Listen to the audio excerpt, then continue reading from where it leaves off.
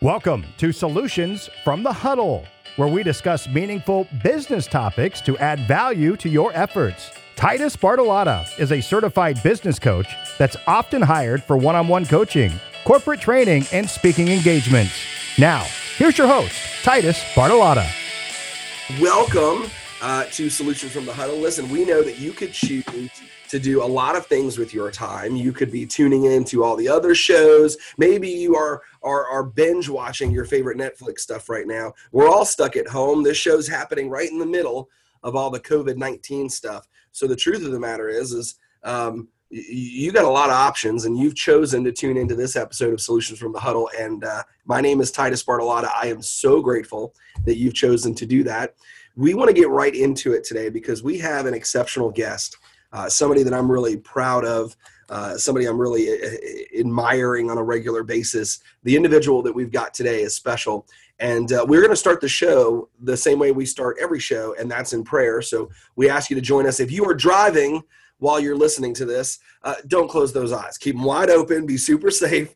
But we're going to start in prayer. Lord, we give you glory and honor for all things. We ask that you would bless the show, our guests, our vendors, our sponsors, just everyone that makes this show possible. Let the words of our mouth and the meditation of our heart be acceptable in your sight. Amen. Okay, so guess what? I don't know if you're listening here in the Queen City, Charlotte, North Carolina. I don't know if you're listening across the country, but whether you know our guest today or not, let me just tell you really quickly. We've got Mr. John Dressler on the program. John's really special. He's a native Philadelphian, graduate of Penn State, family guy, right?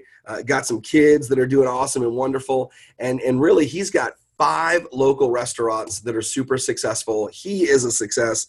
John, welcome to Solutions from the Huddle, my brother. Thanks for being here. Titus, good morning. Nice to be here. Thanks for having me out. Yeah, absolutely. Listen, I want to get into our topic. We call the show Solutions from the Huddle. It's kind of a cute play on sports and business, right? So in business, we say, let's huddle up. Let's have morning huddles. Let's talk about how we're going to win the day. But the solution from today's huddle is leadership in crisis, perseverance in crisis. And I thought in the state of our economy right now, in the state of our country right now, we're seeing probably restaurants, and no offense to other industries, but they might be getting hit as hard as anybody, maybe harder. And you own 5 of them, and you do so many wonderful things in the community. And I just wanted to have you kind of speak to that a little bit. Before you get into leadership in crisis, though, fill in the gaps with the intro. Tell the audience a little bit about you, kind of where you come from, what you've accomplished, and then if you could, tell us what's happening in your business right now, what you guys are doing to adapt. Yeah, no, I appreciate the opportunity. As you said, I grew up in Philadelphia, went to undergraduate school at Penn State, got an MBA, University of Texas. Started my work career when I was 25 years old. I had 3 job interviews. One was with Anderson Consulting, which was degree specific. One was with the Chicago White Sox, which was my passion, and one was with Morton's Steakhouse, which was my practical knowledge. So I took the job at Morton's back in '93, thinking I would do it for a year. And May 25th will be 27 years full-time in the restaurant business. So, you never know what life is going to have for you, but just roll with it and see how it goes. My parents at a very early age taught me independence. They taught me to be a forward thinker. They also said that I was innately wired with some things that later in life turned out to be very helpful. One of those is being able to deal with crisis and being able to deal with stress. Stress, I have a 20-year-old and an 18-year-old, and what I tell my kids about stress is something you place upon yourself when you don't feel you can accomplish the task at hand, right? So if you're faced with a deadline, or you're faced with a big job or a big assignment, if you feel that you can accomplish it and that you will accomplish it, there is no reason for stress. You just drive through and accomplish what you need to accomplish. With the pandemic, that's been an unbelievable challenge. I know for the entire country, the entire world, and certainly I can speak to our industry. Just to give you a restaurant guy's perspective on it, please. we went from 100% sales to 70% sales to zero in 8 days. Wow. So the governor shut us down on Tuesday. We closed our own restaurants on Monday. Prior to that, on Saturday, I called for a staff meeting at every restaurant, and I drove from restaurant to restaurant, allocating an hour to each restaurant, and invite as many staff members as possible that could show up. And basically, I told them, hey, the end is near. Okay, I can feel the noose tightening. It might be 7 to 10 days. It might be 3 to 5 days. It might be tomorrow. And literally, as I was going around town telling everyone, hey, schools will be closing imminently. By the time I sat in the fourth meeting, schools had been shut. Wow. That Saturday, the issue had come down at 5 o'clock from the state of North Carolina that schools had been shut. So I told the staff pretty much the same message through all 4 meetings, and that was quite simply, I'll make you 2 promises. Okay, the first promise is that we will eat during this crisis. We do family meal in all our restaurants every night at 4:30. That's something that we've done since the beginning of time, since the first day we opened the first restaurant. I always find it difficult for us to take care of you, to take care of the guest if we're starving. So we eat at 4:30 every night. We sit around as a group. We talk about who's coming in, what we've seen, what's going on in the restaurant business, what's going on in life. Just 30 minutes for us to sit around and enjoy each other's time. And then the second promise was that we would open on the other side of the crisis. I lost a restaurant in the 2008 financial debacle, and one thing I learned was you don't do a service to your staff by going down with the ship. You do a better service with your staff by figuring out how to maintain the restaurant and how to keep moving forward. So I have those lessons from 2008, 2009 that I had hoped I never needed to employ, but I swore that if I needed to employ those lessons, I would do it. So. Wow.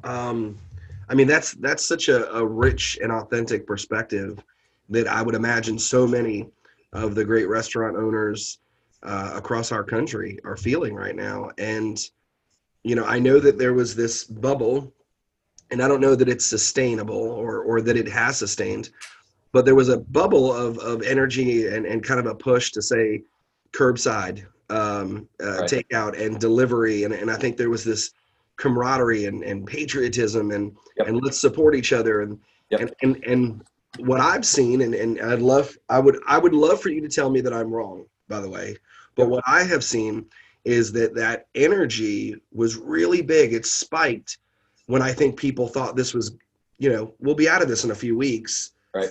Let's just go order a bunch of delivery and takeout. And then when it didn't look like it was going to be over in a few weeks, I've seen less posting and less call to action for curbside and takeout. Tell me a little bit about, did you guys pivot? Did you tap into that option and lean into that? And if you did you see a spike? And then, am I right? Did it kind of go down? Or I hope to God I'm wrong and know it's still thriving at that high level? No, I'll give you certainly my perspective on it. Yeah, please. The first week that the governor shut us down, as I mentioned, we shut down a day early voluntarily. So we shut down on that Monday, and we didn't do anything that week. I just wanted to assess, reassess, absorb, read, listen, talk, just really get a handle on what's going on, because things happen. Like I said, we went from 100 to 0 in 8 days. And things were happening so fast when things, really started to break, that I just wanted to take a deep breath, sit back, see what was going on, make a plan, because I'm not really a half-assed guy. If we're going to do something, I want to make sure we do it right. That's right. So we decided, because there's also the moral dilemma of, should you be open, right? In certain aspects, I feel coming to a restaurant and getting food where you have two managers and two chefs in the back making food is a heck of a lot safer than going to the supermarket where there's just hundreds of people in there every day and hundreds of hands that touch everything every day. So I think from a food preparation, a food safety standpoint, I'm totally comfortable with what you're doing, with what we're doing. If you listen to Dr. Fauci, who is he's like my guiding light. He's the guy who says, go home, stay home. That's what you need to do. Go home, stay home. So that's been really tough. That's been really tough for me, trying to balance. And I certainly don't want to sound heroic, but it's just an honest answer, right? It's trying to balance the ability to pay a few people with, should we be open? Right. So that's like my daily challenge. So to answer your question directly, we closed the first week. The second week, which was last week, we opened. And yes, there was great fanfare and great posting and all that, and a lot of feedback, positive feedback. And yes, this week is a little bit slower. What you're finding is people are kind of getting into a rhythm. You know, when the governor came out and said April 30th, people kind of looked at each other and said, oh, wow. I'm going to be hanging out in my house for a minute. Yeah. So I think people have been kind of retreating a little bit this week, more for that bunker mentality. And then if we continue doing it in the next few weeks, I think what you're going to see is a steady rise, because people are going to be comfortable in their homes. They're going to be comfortable cooking. They're going to say, okay, let's go out and get something to eat tonight. I'm tired of peanut butter and jelly sandwiches. I'm tired of chicken on the grill. Yeah. Let's go get something that we really want to do. So you're spot on. First week, great response. This week, definitely less response, but still decent. And we'll see moving forward. The payroll protection program, which we're in the queue for, is certainly going to be a game changer, because you have the ability to pay your people. So that moral dilemma of, hey, can I pay my people versus what am I providing as a service to the public, becomes a little bit more difficult. And that's something I've been wrestling with, certainly this week. Yeah. We're talking with John Dressler, 5 restaurants local here in North Carolina, right here on Solutions from the Huddle. He's our guest today, a graduate of Penn State, family guy, quite the community leader, super engaged and involved in his community, nearly 30 years of experience in the restaurant industry. Crazy. John, tell us about, I'm a big believer in necessity is the mother of innovation, right? I think that it's the mother of invention. I think it's the mother of creativity. I think it's the mother of worldview and perspective and all kinds of wonderful things. I mean, it really gives birth to just about everything. The last huge economic crisis of 2008 to 2010, we saw companies like Venmo, Square, and Uber be created. These are things that millions of people are using today. What are you guys doing to innovate, to grow, to create? What ideas are stirring in you today that you're going to probably implement when we do get back to what we would consider a normal? What are you going to bring with you from this journey into the new actions? I think certainly in the short term, it's a great question. Certainly in the short term, one thing you're going to see is a lot of people continuing that carry out. I think that's, delivery and carry out is going to be one big segue in our industry. We're certainly an experiential restaurant. We're a sit down, hands-on place. And that's still going to exist in the culture as time moves on. I think initially, as you emerge from this crisis and get back to some sense of normalcy, it'll be interesting to see what that looks like, because people's habits will change in the 8 weeks or 10 weeks or 12 weeks or however long until we get back to some sense of normalcy, right? So you've got to stay current with what you anticipate those changes to be. I think family style dinners, rather than, hey, here's a bunch of steaks, or hey, let me cook a steak for Titus and I'll cook a piece of fish for your wife. Family dinners, I think is one thing that could come out of this. Where you see full service restaurants going to a to-go program or a carry-out program, if you will, of family dinners. Whatever that preparation is, it might be completely dichotomous of what you serve on your current menu. Sure. But maybe you've got a chef in the kitchen whose grandmother gave him the best lasagna recipe in the world, and you don't know how to make lasagna. Yeah. I imagine with a name like yours, you know how to make lasagna. Yeah, I actually, people that know me really well, I actually went to culinary school, spent a lot of years in the food industry. So I'm a food geek. My wife and I love people like you and all the wonderful things you guys do. Thank you. So that's one thing I see, and it's just really going to be kind of monitoring behaviors as we go along. I'm a glass half full kind of guy. I always have been. It's actually 3/4 full for me, even now. And the one thing I think will come out of this crisis is I think people will be more tolerant of each other. I think people will be more accepting of each other.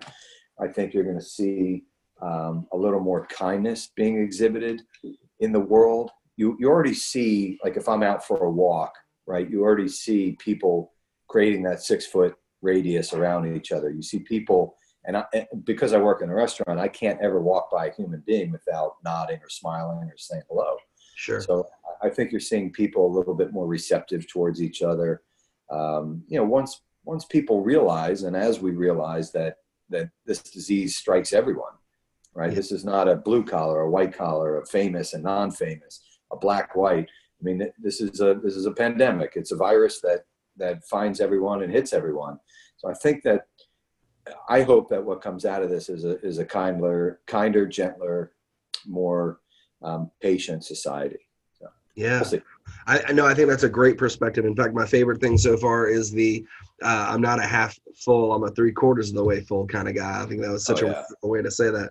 I oftentimes think about some of the tragedies that we've experienced as a human culture, and one of the common threads is that it generally brings us together. We watch people that normally wouldn't sit next to each other or sit at the same table in our country go fight a war together. Yep. We watch people really find their better angels and really what pulls us together. So I agree with you, and I'm hopeful of it.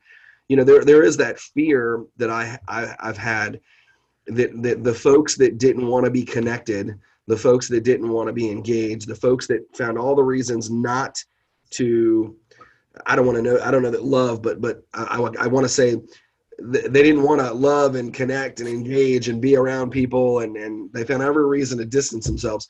Sure. Those folks might now have fuel for that worldview, and I hope there's no question. I hope when we come back that we are able to actually really stay close and connected, because I think that when you connect with humans, there is no greater fulfillment of the human experience. And so I hope this doesn't cause people to have an unfair excuse to just go, stay away, get away, don't talk to me, don't look at me. I hope that's not the case.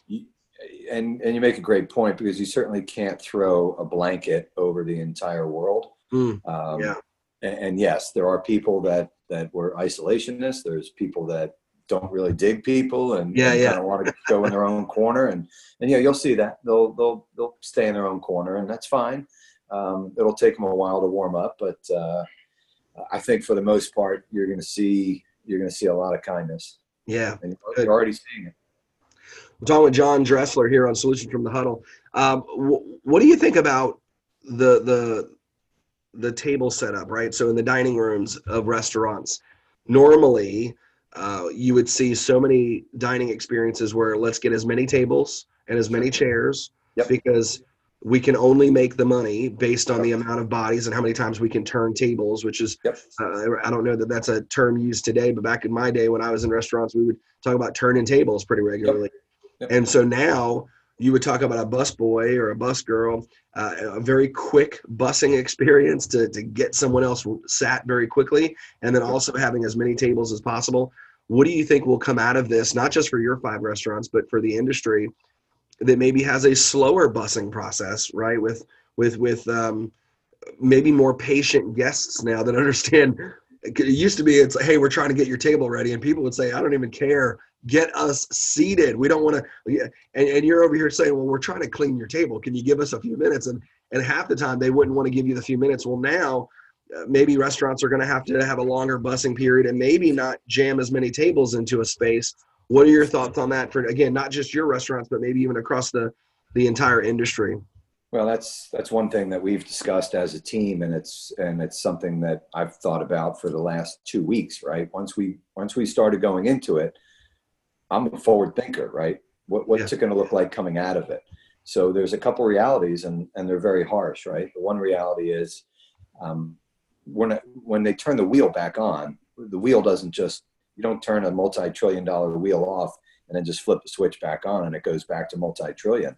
It takes a while to get the wheel up. So people are going to need to be comfortable coming out of the house. They're going to need to be comfortable going into restaurants. They're going to need to be comfortable getting on a bus, whatever those activities were. So yes, that's going to take some time. So from a staffing standpoint, you're not going back to 100%. And to me, this is like football, right? This is the end of the football season. We're in free agency right now. You'd always love to have your team come back, but the truth of the matter is someone's moved home to Kansas. Someone doesn't want to be in the restaurant business again. Someone went back to school. Someone took a job at one of the resources that we provided for them, and they're liked at their job, and they're getting a raise, and they're moving on in that organization. And then the truth of the matter is we're not going to need, if we had 50 people in a restaurant, we're not going to need to open a restaurant with 50 people when we get back going. We might only need 38 or 40 or 40. That's a reality. And then the second part of the reality is, what does it look like on the other side, right? If you had 40 tables in a restaurant, and you can almost guarantee this, right? When we open, the Board of Health is going to say, okay, cool, you guys are back in action, but we're still going to have social distancing. There's going to need to be 6 feet apart of tables of people. So you're now going to have a process where you had 40 tables, but now you have only 24. So your revenue stream has been cut by 40%. Your revenue potential has been cut by 40% before you even open the door and let people in. Yeah. So, that's another challenge for revenue and meeting payrolls and needing people. So yeah, it's a very real thing. It's something I think about every single day. I've sent my full staff, which is about 250 people. I've sent them 3 emails so far. One indicating to them that we were shut, and then subsequently each Monday. And each Monday, I send an email out with week 1 update, week 2 update. We're getting ready to come up on week 3 update. And, in there, you just talk about different themes. But the one theme that I talk about in every email is every day that we're closed is one day closer to us being together as a team again. And I look forward to that day, and I cherish that day. But there was pre-COVID-19 world, and we know what that looked like, because that was an awesome world. That was a lot of fun. Post-COVID-19 world, we have no idea what that looks like, but it's going to be completely different. Yeah, no doubt about that. Winston Churchill said that if you're going through hell, keep going. Yep. And that's really what leaders do. That's what innovators do. This might be a super crazy idea, but I wonder, I don't think that it's impossible for people to understand and appreciate the concept of an allotment of time. One of the biggest things that I would see back in my restaurant days, and as a business coach and advisor today, I deal with a lot of people that are in your industry, and we all have this underlining issue that we really haven't been able to approach. And that's when a person comes in and they eat their meal and they linger, and they're just there, and they're not necessarily ordering more dessert or ordering more drinks. They're just chatting. They're just talking. And what could have been a 1.5 hour experience, they're there for almost 3 hours. And it slows down the momentum of a dining room. It slows down the momentum of the wait staff, and there's an antsiness that waiter, that waitress is like, okay, I've got to get someone else here. I don't want to be rude. I can't push them. We've got someone that's waiting. They had a reservation at 8:00, and our dining room's full not because we didn't do a good job of getting the food out. It's full because nobody's leaving. And then God forbid it's pouring raining outside, even though they're done with their food, they've paid their bill, they're not ordering anymore. They just don't want to go out in the rain. So they're just sitting in here for an extra 45 minutes. Well, there's never been a good way to approach this. But I know that it's been on the mind of restaurateurs for quite a while. How in the world we can't put a shot clock up on the wall that says get out. But I wonder if when we get back to it, I wonder if there's a craftful, thoughtful, articulate way that in the same way when you book a 1 hour massage, or anything where you said, I'm going to go do a thing and I'm booking a 30-minute escape room. I wonder if there's a way to communicate and market to the marketplace and say, hey, listen, we can't get 40 tables. We can only get 20 tables. Yep. So if your revenue potential has been cut by 40+%, 60+%, the only other way to make that up, if you can't put more tables in the space, you either have to make your building bigger, which is not realistic, or you have to be able to communicate, we have to get this table turned by this period of time. You can't be in here for 4 hours. Right. No, that's a great. And maybe for the first time ever, this necessity has created an opportunity for us to articulate that message to we always wanted to tell them that. we always wanted to say, I love you. I can't have you here for 5 hours. Right. Maybe this is an opportunity for us to get that message out. And at some point we'll be able to put 40 tables back in, but if we get the message out, we'll put 40 tables back in, and yet we've already created the new precedent of you can't be in here for 5 hours. Yeah. What do you think about that, John? That's interesting. I mean, that's the minority in the restaurant business, right? I mean, if you book 100% of your tables at 100% occupancy and 100% maximization, you're only setting yourself up for failure. I've always said in the restaurant business, I don't get paid enough money to get yelled at. Right? So that's right. You've made the effort to come here and see me and have your reservation on Saturday night at 8:00, and you're looking forward to it. And for me to seat you at 8:30 or 8:45 or 9:00 is completely unacceptable to me.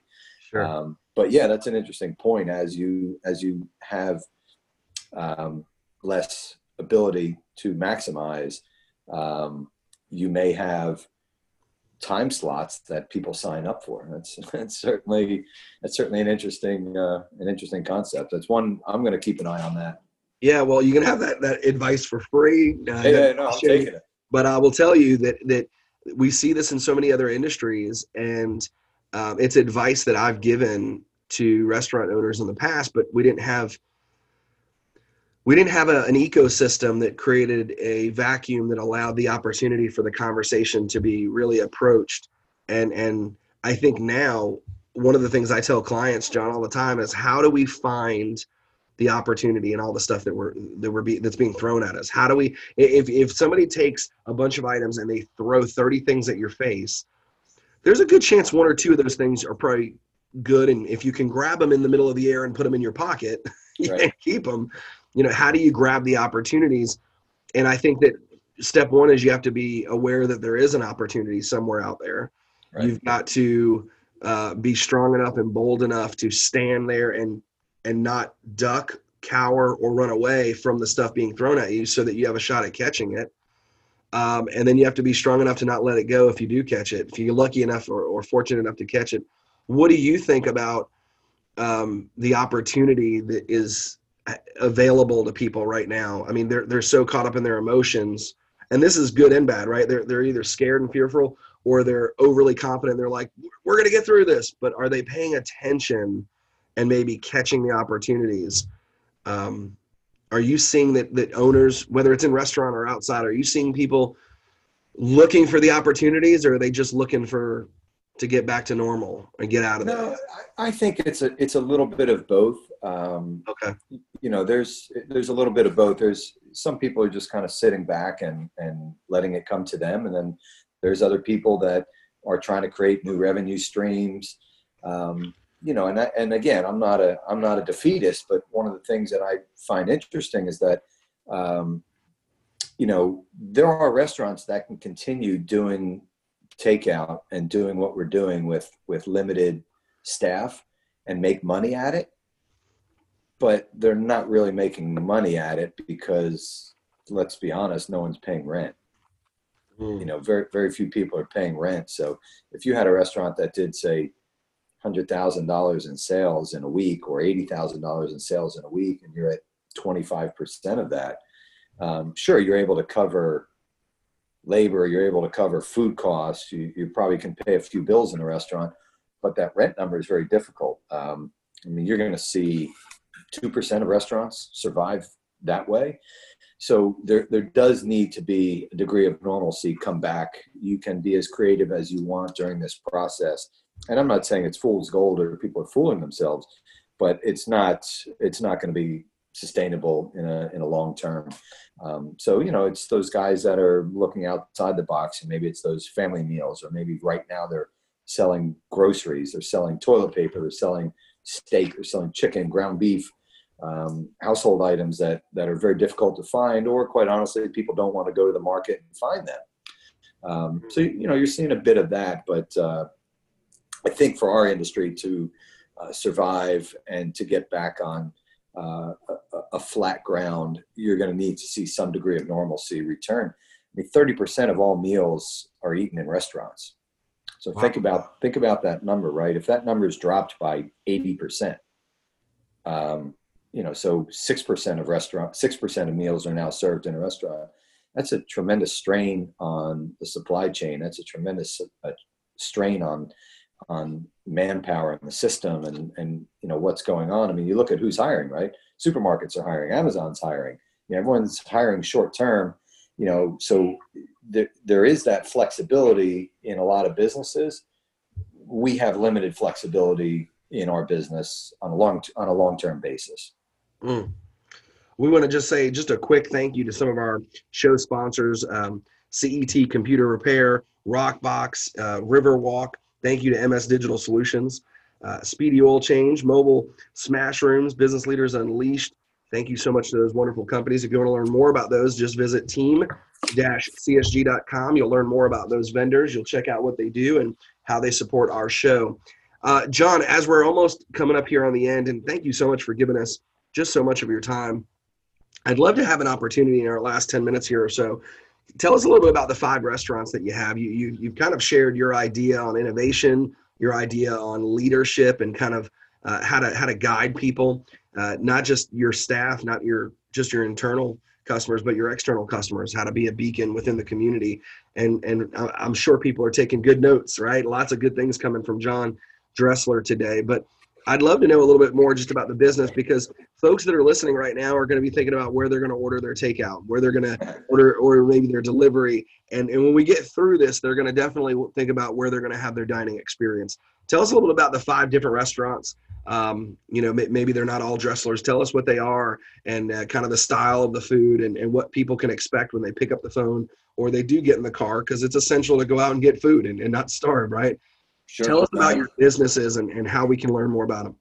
Yeah, I appreciate it. We are family first. We're a family-based organization. The restaurants are owned by my wife and myself. I am very prominent in the restaurants. My role has certainly changed through the years. In 2003, we opened the first Dressler's restaurant in Birkdale, and really the mantra behind that was kind of real food for real people. You know, you looked at the ingredients on the menu, and there's nothing in there that you didn't know. If we had ingredients in there that you weren't familiar with, we just didn't list them on the menu, right? A lot of protein, protein-based restaurant. It's half steak, half seafood, sit-down white tablecloth, about a 350 bottle wine list. So it's a nice place to go and enjoy a nice meal. We've got first 3 guys I ever hired in the city of Charlotte, September of 1996, still work with me. You know, that's kind of part of our culture, which, you know, culture is a big buzzword these days, and it has been mine for 25 years. And, you know, the culture is, you know, people work with me. They don't work for me. Our philosophy is take care of the guest, have fun, make money. We talk about the first 2, and we concentrate on the first 2. We don't ever talk about the third one. People are not allowed to talk about money inside the building. So Titus, who's a notorious high tipper, right? If he leaves $50 on on $100 bill, we don't run around and say, hey, look, I got a $50 tip. We don't talk about money. Sure. We talk about taking care of the guest. We concentrate on having fun. Second restaurant, also Dressler's Restaurant downtown in the Metropolitan. That's been open 10 years now. We just redid the restaurant, had a big 10-year party, had about 350 people out, raised, I think almost $40,000 for the Ronald McDonald House, which was wow. really cool opportunity. That's awesome. Great views of the city, a lot of similarities in the two Dressler's menus, but, kind of let the chef have some subtle nuances and differences to the menu that they want to do. Third restaurant down in South Park, Dogwood Southern Table and Bar, which we've actually renamed Dogwood Southern Table. Just, the bar is still there. We just kind of took the name out of it. That's the mantra behind that restaurant was support your state on your plate. So 90% of the menu is grown, cultivated, farmed in North Carolina and South Carolina. And that was big to me, was not necessarily farm to table, because I don't necessarily feel that it's a trite term, but let's be honest, every restaurant serves food on a table that's grown on a farm. So like to me, farm to table had a different meaning. It was support your state on your plate, right? Here's North Carolina. Here's what North Carolina looks like on a plate. Here's what South Carolina looks like on a plate. I love that. Yeah. So actually, when you walk into Dogwood, there's a mural, if you will, a little painting on the wall that says "Support your state on your plate," and it's attributed to Anonymous. So I'm the Anonymous. So for those of you that go in there, you can check it out and know who that's the Anonymous so cool. is. But I'm not big on self-aggrandization or putting my name up in lights, so I didn't need to put that on there. Fourth restaurant in the family is the Porter's House, and that's in South Charlotte, Providence, and 485 in the Waverly neighborhood. And that's a modern chop house for the New South. So it's a steakhouse, but it's not dark and clubby. It's light and airy. It's got a cool bar. It's got a great cocktail program, just like we do at Dogwood. Open kitchen, really, really neat feel to it. And those guys, chef does a great job. Those guys do a really great job down there. And then the last restaurant we opened just past 2 years ago, Levine Avenue of the Arts, called Fin and Fino. And that Fin and Fino is a small plates seafood house with a really, really cool cocktail program. Brittany Kellum is in charge of the cocktail program there, and she does a phenomenal job. And they have a themed cocktail program that changes every 3 months. A lot of shareable plates, which will be interesting to me as kind of the culture evolves, how comfortable people are sharing plates, because food is a very communal activity. So that's kind of one thing I think about is does some of that community come out of it? Does some of that community aspect come out of the plate where I just want my own plate and I don't want anyone putting a fork near my plate? Yeah. So that'll be an interesting thing to see. Our management team in our restaurants, we only hire from within.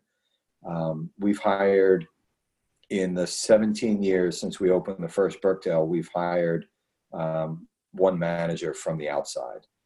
So for us, the core philosophy has to be, what our culture is and be able to maintain it. So it's not a matter of, do I have the ability to open 10 restaurants, right?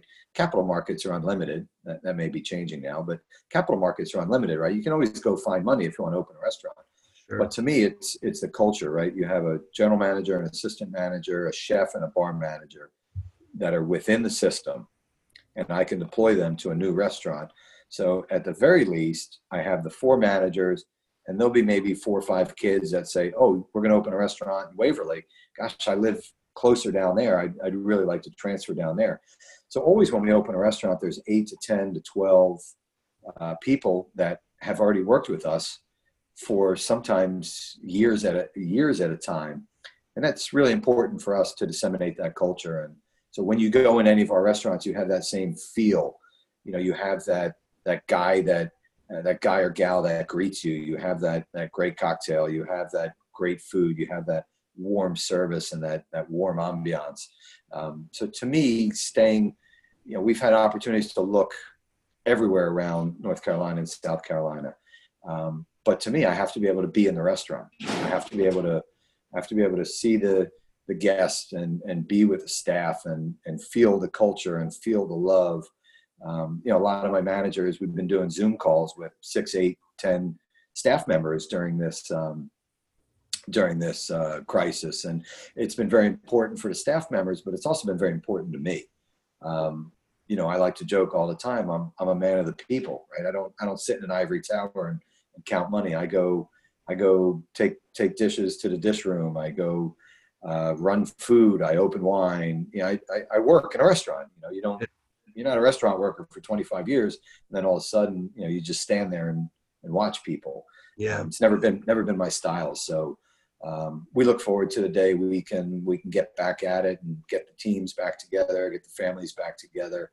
In this interim, we've been feeding staff meal at every restaurant, and that's been very important to me. For a lot of people, family meal, and I go around to the restaurants at 4:30. I just happen to find myself in a restaurant at 4:30. That's a big deal for us, right? It's for a lot of people, they only eat 2 meals a day, and family meal is one of them. We work odd hours, we do odd things, and family meal is a big deal. So whether we stay open or whether we close, family meal will always be provided. So I love that. Just extreme leadership. Great community engagement and service. Solutions from the Huddle. We're talking with John Dressler. This show is powered by Collaborative Solutions Group.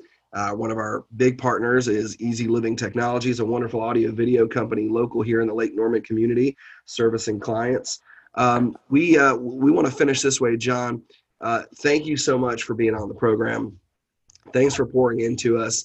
I can tell all of our listeners that I frequently go and visit John's restaurants. The food is amazing. The quality of the service might be the only thing that gives the food a run for its money, right? It's a wonderful mixture of great service, great food, and the price is amazing too. I mean, I've John, I told you I'm kind of a foodie, man. I've been to Gordon Ramsay. I've been to all these celebrity chef folks.